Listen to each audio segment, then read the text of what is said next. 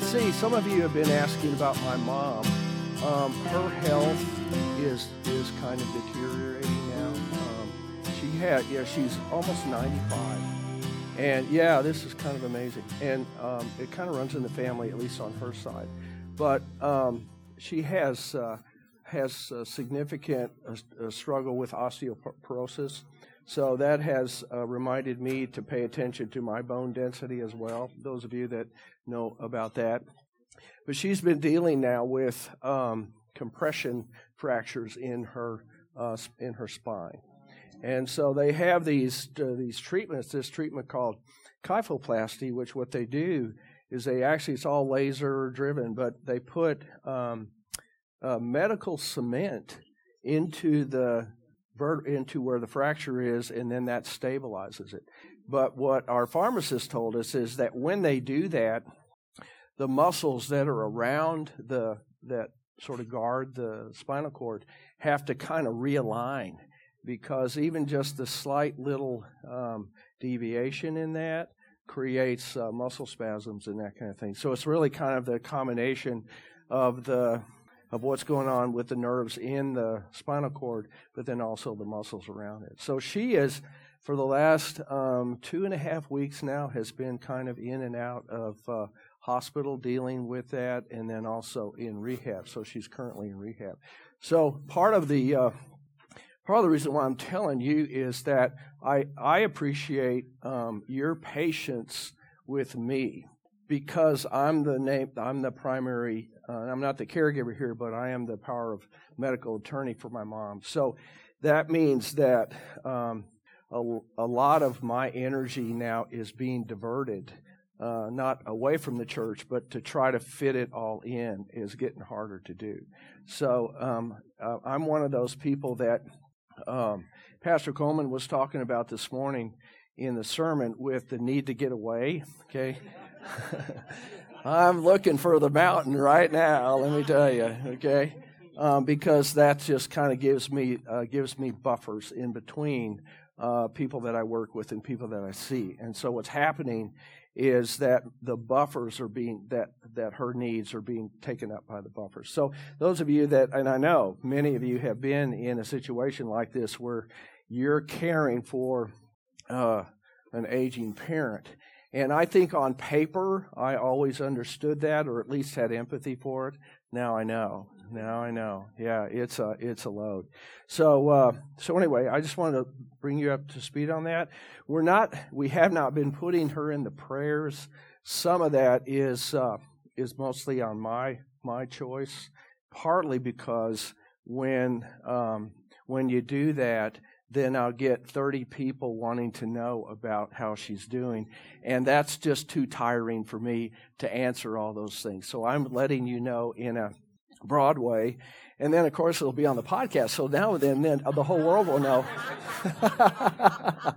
So there's a little method here to my madness. But anyway, that's if I seem a little distracted at times, or if I drop a phone call, or if I don't get back to you immediately in terms of some email, or I just double book. I mean, that's the other possibility here, is that I'll say, yeah, sure, let's meet, and then I've already scheduled somebody. So if that happens, just understand, okay, he is not in his right mind right now. And we'll do the best we can with that, right, Gail? Absolutely. Okay, let's get into our study for today. We are in chapter 30 of Genesis, but before we do that, I have been notified that one among us recently celebrated a birthday. And there might be others among us that have done that, but I was not made aware of that, but I am aware of that now. So if we could sing happy birthday to Nancy, then we can do that. Okay, so let's, who will start us in the birthday song? A choir person, Stephen. Happy birthday to you. Happy birthday to you. Happy birthday, dear Nancy. Happy birthday to you. Yay! Yeah. Did that embarrass you at all? No, but I like it. I'll remember it. Just Just elbow that guy next to you there. He's the one that kind of told us. All right, very good. Okay, so we're in Genesis 30, and this chapter could easily be called the sex chapter. Oh, yeah, because there's a lot of sex going on in this chapter right here. I just want to lay that out. It's all legal, okay? It's all moral. There's no messing around here on the side. But I just want to, in case anybody is squeamish about those things, I just giving you a heads up that we're there. All right. So where we are in the story is, Jacob and Leah and Jacob and Rachel. So Jacob has the two wives, which he earned by working 7 years for one and 7 years for the other. And so that was the agreement that was made with their dad, whose name was Laban, who is the uncle of Jacob. And so we remember last week in chapter 29 is that Rachel is the younger, and she is the one that Jacob is really smitten with. He just absolutely fell in love with her, and then, I'll do anything, even work for 7 years, even if it means that the one I ended up marrying was the older one, which was Leah. But Leah turns out to be, has children very easily. I don't really know what the adjective of that would be, but what? Fertile. Oh, is that okay? That would be that word, yes. And so, where Jacob and Rachel are doing the marital duty, nothing's coming from it. But with Leah, she has been able to bear 4 sons to Jacob. So there is a lot of stigma which would have been given to Rachel because she didn't have any children, and this great glory of having children would have been for Leah. So what effect do you think that would have had on the sister-to-sister rivalry that would have existed in those days, but which, of course, we know would never exist in our day today, right? Okay? Anybody have sisters? Sister-to-sister? Okay, so is this accurate to say that there's like a little rivalry sometimes between sisters? Is there? Okay, good. Okay, yeah, Marvin? Well, I would think there'd be some animosity. Yeah. And it's a sad situation anyway. I mean, you have one sister who can have children, but it's not loved.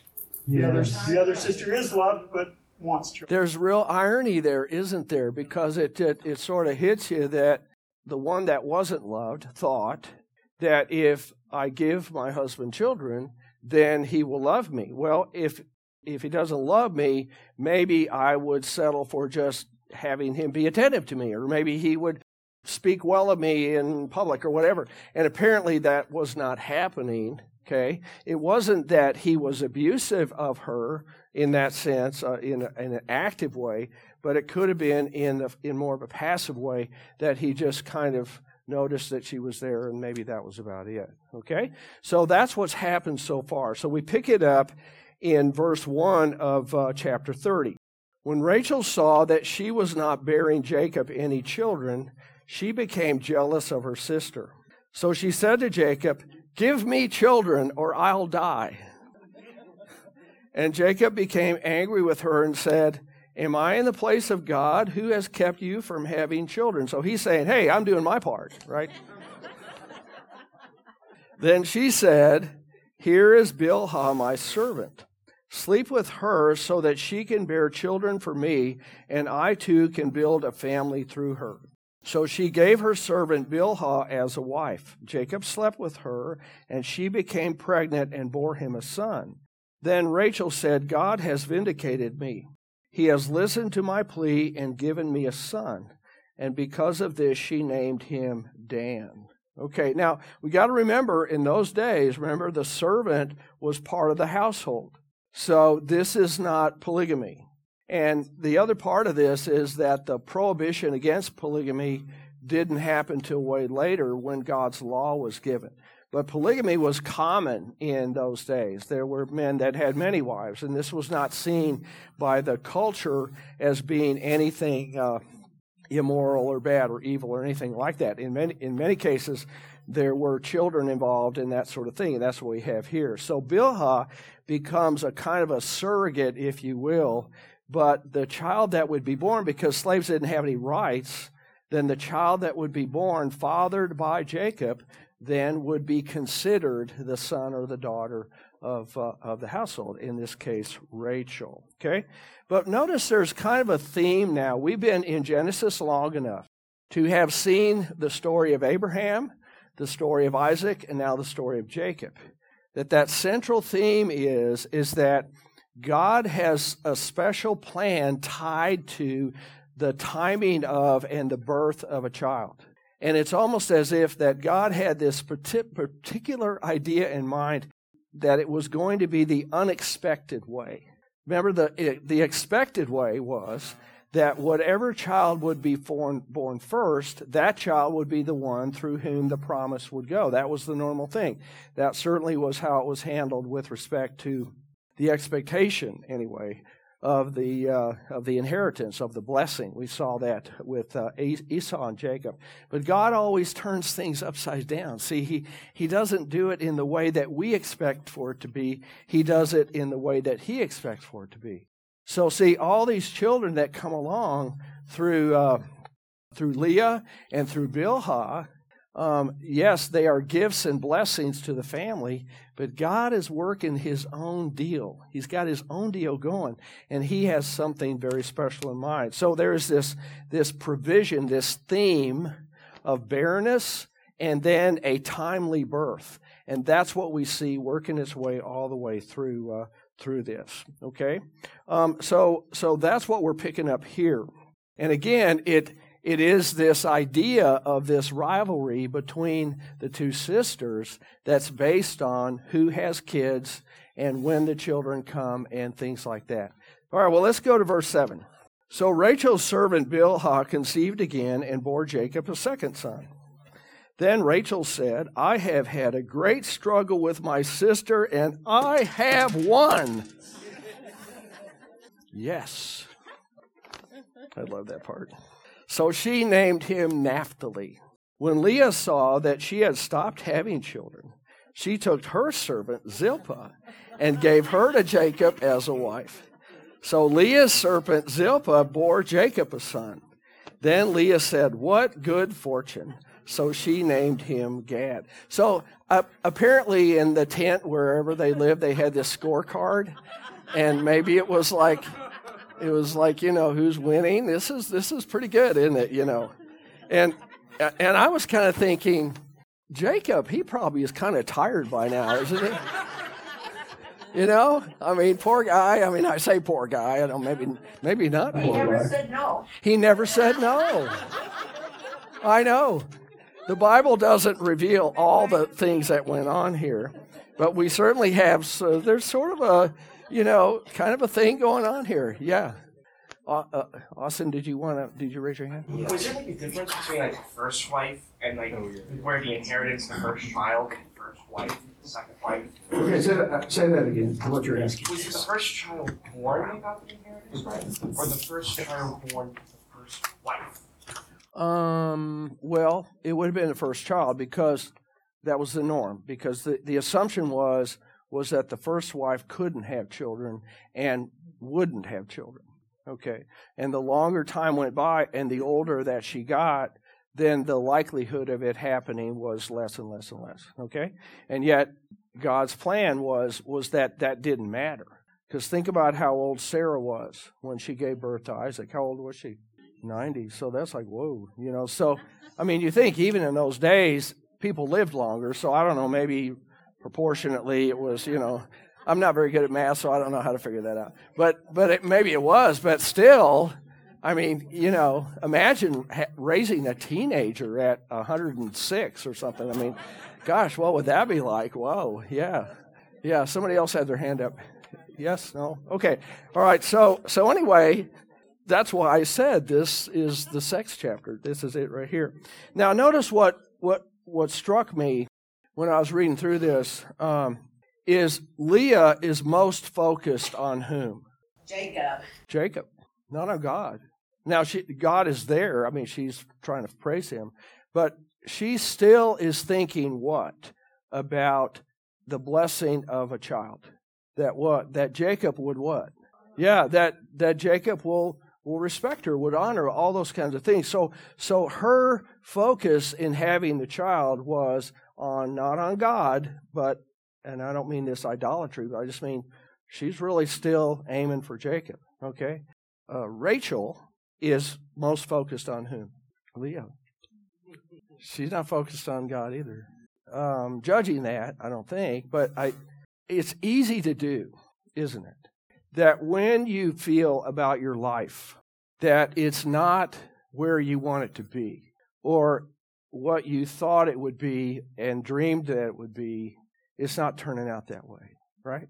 It's easy to get out of the shift or go into the shift of away from how is God going to bless me in this current life, in this current situation, and move it over into if only I had this, then everything would be okay.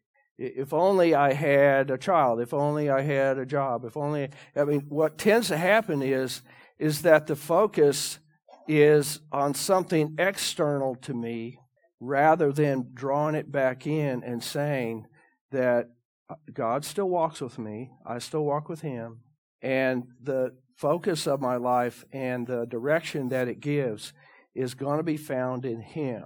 Now, I know it's awfully easy to say that, because when you're grieving the loss of something, or you're wishing that something wasn't the way it is, okay? It's so easy to say, oh, if only that I'm missing could be given. Or if only the thing that I lost was still there, right? That then somehow that would be the thing that would give me a sense of good feeling, a sense of happiness, a sense of blessedness, okay? And so that's the sad side of this. The happy side is that there's a prolific childbearing kind of thing going on here, right? Right? There is, but it also seems a little misplaced, because it's like saying, I can't be fulfilled unless I have that happen to me. And the question would be then, well, what if that doesn't happen to you? Is your life totally shot? Is there no value to it at all? Is there no purpose to it? And that was one of the traps that I think they had fallen into. Does that make sense? It's so striking here. Okay, well, let's just keep on going with this. Verse 12. Then Leah's servant Zilpah bore Jacob a second son. Then Leah said, how happy I am. The women will call me happy. I know. So she named him Asher. During the wheat harvest, Reuben, now remember who's Reuben? Yeah, we need a map of who everybody is. So who's Reuben? Leah's oldest. Remember, he's. By the way, how is he remembered in the Bible later? What did Reuben do? He saved Joseph's life. Remember how he did that? Because the brothers wanted to kill him, right? That's kind of a common theme too, isn't it? I want to kill my brother. And so then what did Reuben suggest? Let's throw him in that well, and then he'll, learn his lesson, that little snot. And then what'll happen is we'll bring him back, and then he'll be okay. And then what did the other brothers do when they threw him in the well? They said, hey, let's sell him into slavery. So then when Reuben went back to get Joseph, yeah, he's long gone.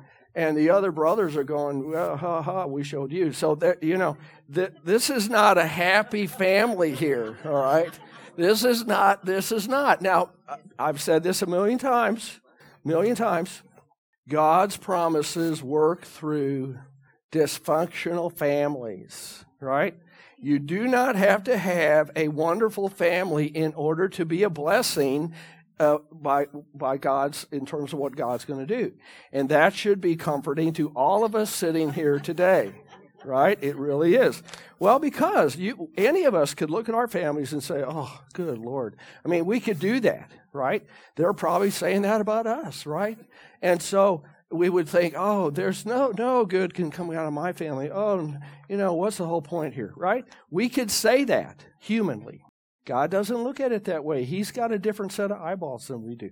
Okay? Yeah, Mary Jo. I went to a funeral on Friday. A woman was 95, and she had 13 children. 13. The oldest of which is a dear friend of ours. Yeah. And his comment was, do you know how to make one of your siblings, 13 children, siblings mad at you? And I was like, I need what? to He know goes, that, yeah. do anything. Do any? Did you hear what she said? Do anything? Yes. Yes, that's right. Yeah.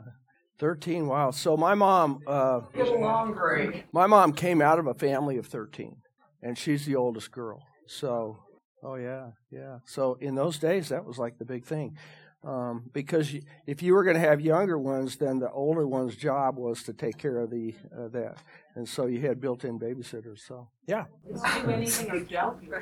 You what? You can do something, and you've still done something wrong. that's right. Yeah, so you just have to learn to, and I think being in a family like that would teach you that. You got a little thicker skin that way. Mm-hmm.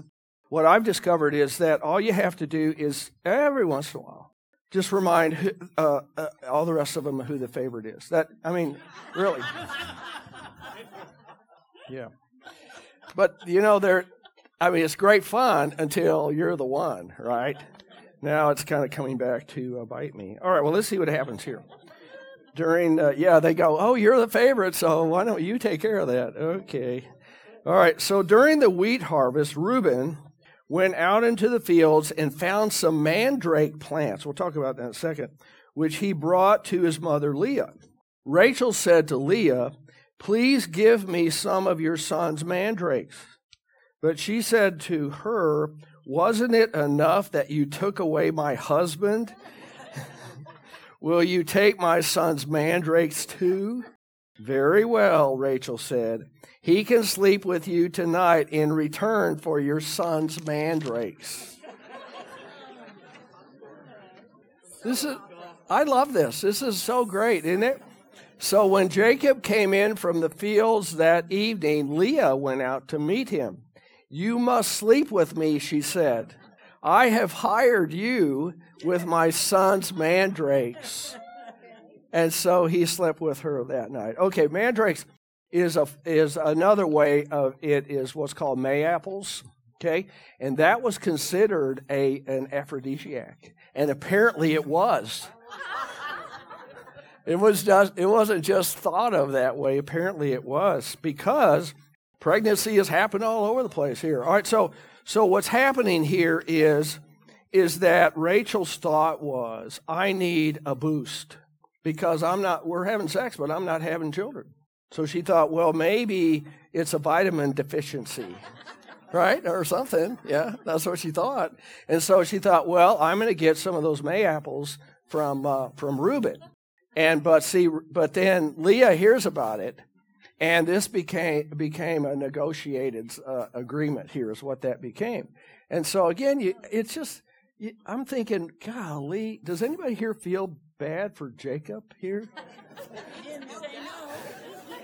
It's kind of hard to feel bad for the guy. I mean, there's a lot going on here that he probably was kind of interested in, but still, I mean, to be thought of as a hireling, and you have these really strong women that are kind of pushing him around a little bit. I mean, there's a trade-off there, I guess. But anyway, am I blushing, by the way? Yeah.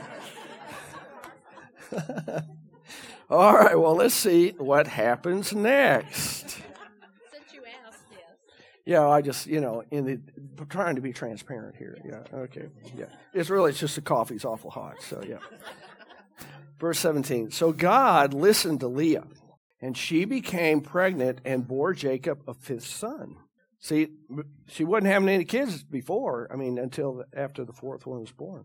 Then Leah said, God has rewarded me for giving my servant to my husband. So she named him Issachar. Leah conceived again and bore Jacob a sixth son. And then Leah said, God has presented me with a precious gift. This time my husband will treat me with honor. See, there's still that sad part to this, right? Because I have borne him 6 sons. So she named him Zebulun. Sometime later, she gave birth to a daughter and named her Dinah. So we have all these sons, and now we have the little sister, right? Okay. All right. So again, you can hear the pain in her statement, can't you?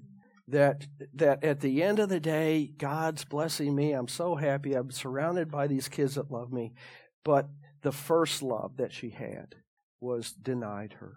And there is a kind of a wound, I think, that happens for most people, and it certainly happened here, is that when the pursuit that you had of someone in terms of loving that person, even if that person didn't return the love, there still is like that hope maybe, or that yearning that someday maybe it would happen. And so kind of holding out hope each time, and then it didn't happen. And so that's kind of the tragic side of this story as well. Okay? So now we go to the next verse.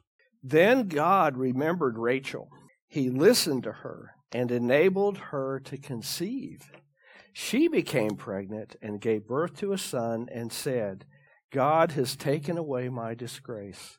She named him Joseph, and he said, may the Lord add to me another son. Was there another son coming down the pike? Yeah. Who was the youngest in the family eventually? Benjamin. Remember Benjamin? Yeah. And he became pivotal in the Joseph story, which we'll eventually get to like 5 years from now. But that story is where the family, goes to Egypt and because of the famine. So that's yet to come. Okay? All right, so what do you make of this where it says, God remembered? Had he forgotten her? So what do you do with that word remember? Because it's in the Bible quite often, okay? Describing God's action towards something. Yeah. I think it's more like a remembrance, like an honoring, rather than just...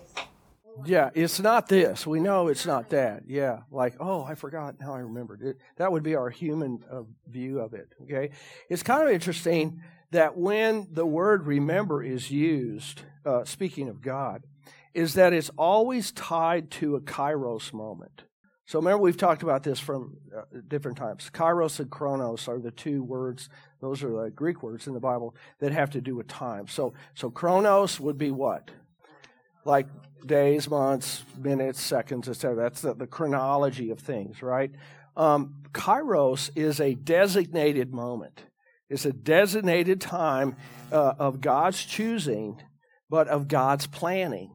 So when it says here that God remembered Rachel, what he's really kind of remembering in some sense is okay, I'm on task here with my plan, and my plan means that now is the time for the birth of the son through whom the covenant promise would be extended.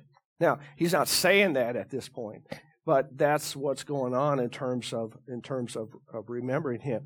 And so there is some sense of this that when Rachel says, well, I've now been vindicated. I mean, you sort of get, again, there's like this extra thing going on, this extra drama that is taking away the joy of the birth of the child, because the birth of the child now means something more than just, oh, how happy I am that I have this child. It's almost like there's a human purpose that extends into the negative rather than being something totally positive, right? And so the issue between the two sisters is what's driving that. All right, so let's see what happens. So now how many kids are there? 11. There's 11. Remember, because how many tribes of Israel would come out of this? 12. All right, so we know there's going to be one more. But of course, they don't know that at the time. And Jacob, he's probably just going, okay, yeah, ready for a break. All right. So verse 25. After Rachel gave birth to Joseph, Jacob said to Laban, send me on my way so that I can go back to my own homeland. Give me my wives and children for whom I have served you, and I will be on my way. You know how much work I've done for you. But Laban said to him, if I have found favor in your eyes, please stay. I have learned by divination that the Lord has blessed me because of you. He added, name your wages and I will pay them. Now, where have we heard this before? Name your wages and I will pay them was the first thing that was said when they were negotiating for the hand of Rachel, right? So that was going to be the thing. Well, now the shoe's on the other foot. And what's also different now is that Jacob is older and smarter, and he now sees the way this is going to work. And he's not just going to make any promise and just because he happens to be smitten by a girl that he sees. Okay, so let's see what happens. Jacob said to him, you know how I have worked for you and how your livestock has fared under my care. The little that you had before I came has increased greatly, and the Lord has blessed you wherever I have been. But now when I may do something for my own household, what shall I give you? He asked. That's Laban asking that. Don't give me anything, Jacob replied.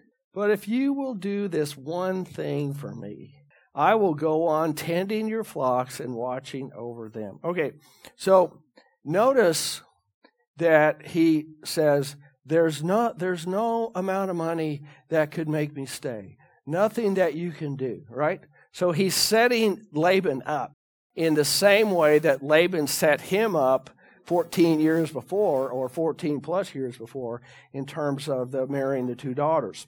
So this time he says, oh, there's nothing I want, but if you would just do this one little thing for me. Right? I love that. I love that part. I call that style the Columbo style. Okay? Columbo style. You know the TV show Columbo?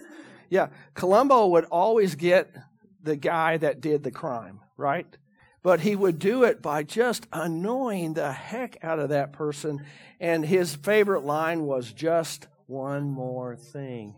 Yeah, I was talking to one of my colleagues about that one time, and she sent me a Columbo thing for my key ring.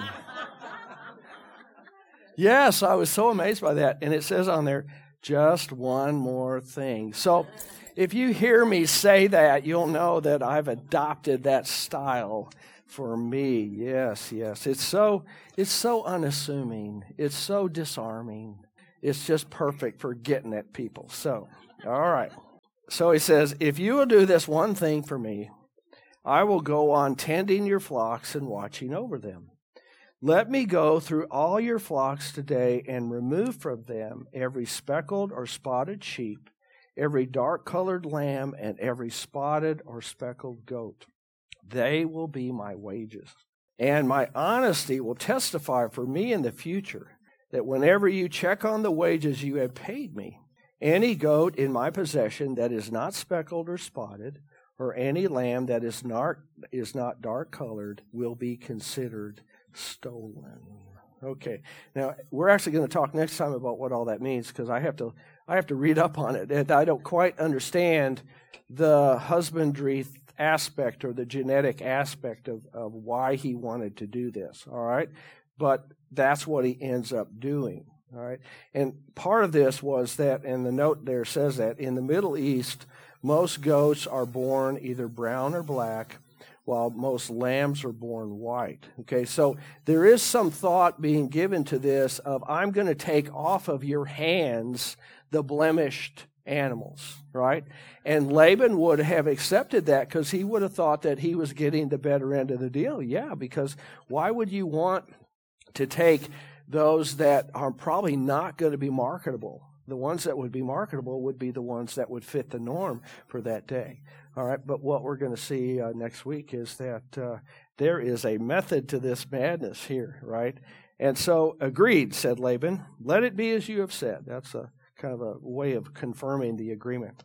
That same day, he removed all the male goats that were streaked or spotted, and all the speckled or spotted female goats, all that had white on them, and all the dark-colored lambs, and he placed them in the care of his son. And then he put a 3-day journey between himself and Jacob, while Jacob continued to tend the rest of Laban's flocks. Why would they have done that?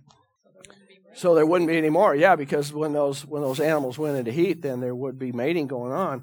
And here we're trying to separate out the physical effects, and so that's the way that we can do that. Okay.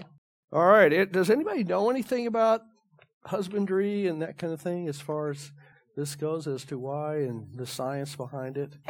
Just that the black wool isn't as desirable. I think it had other properties. Maybe that's what it was. So would you like to study this up, Stephen? Would you take a look at?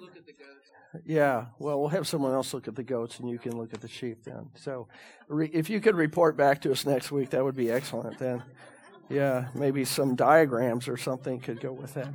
All right. Well, yeah, Richard. Yeah, Richard. Yeah. You said the covenant was spoke for Joseph. Uh-huh.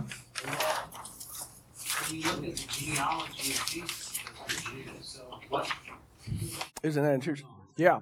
And so we're going to have to see. Okay. So another way of saying that at this point, I don't know. So, because the Judah part would be how the nation would be named as Judah. So we have Judah, we have Israel, and then we have Joseph. But Joseph becomes the savior of the family. So we'll take a look at that and see. Okay? Yeah. Any other questions or thoughts? Okay, well, we got out of church early, so we're going to get out of class early too. So we'll be able to. Yeah, is anybody objecting to that? Is that okay if we do that? All right. Well, let's close with prayer. Heavenly Father, thank you for our time together today. We thank you for the way that the Bible tells the story. Lord, this is not a glamorous time in the history of Israel. God's people are just doing God's people stuff, and where that comforts us is that we're getting to see the story as it really was. It's not been doctored in some way. It's not been glamorized in some way.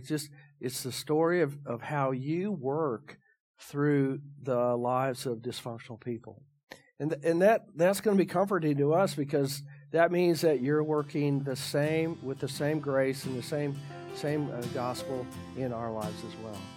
So help us not be discouraged by that, Lord. Help us to be encouraged that our lives can really make a difference, but it's because of what you are doing through us. So watch over us this day, dear Lord. Be with us this week, and until we gather again next week.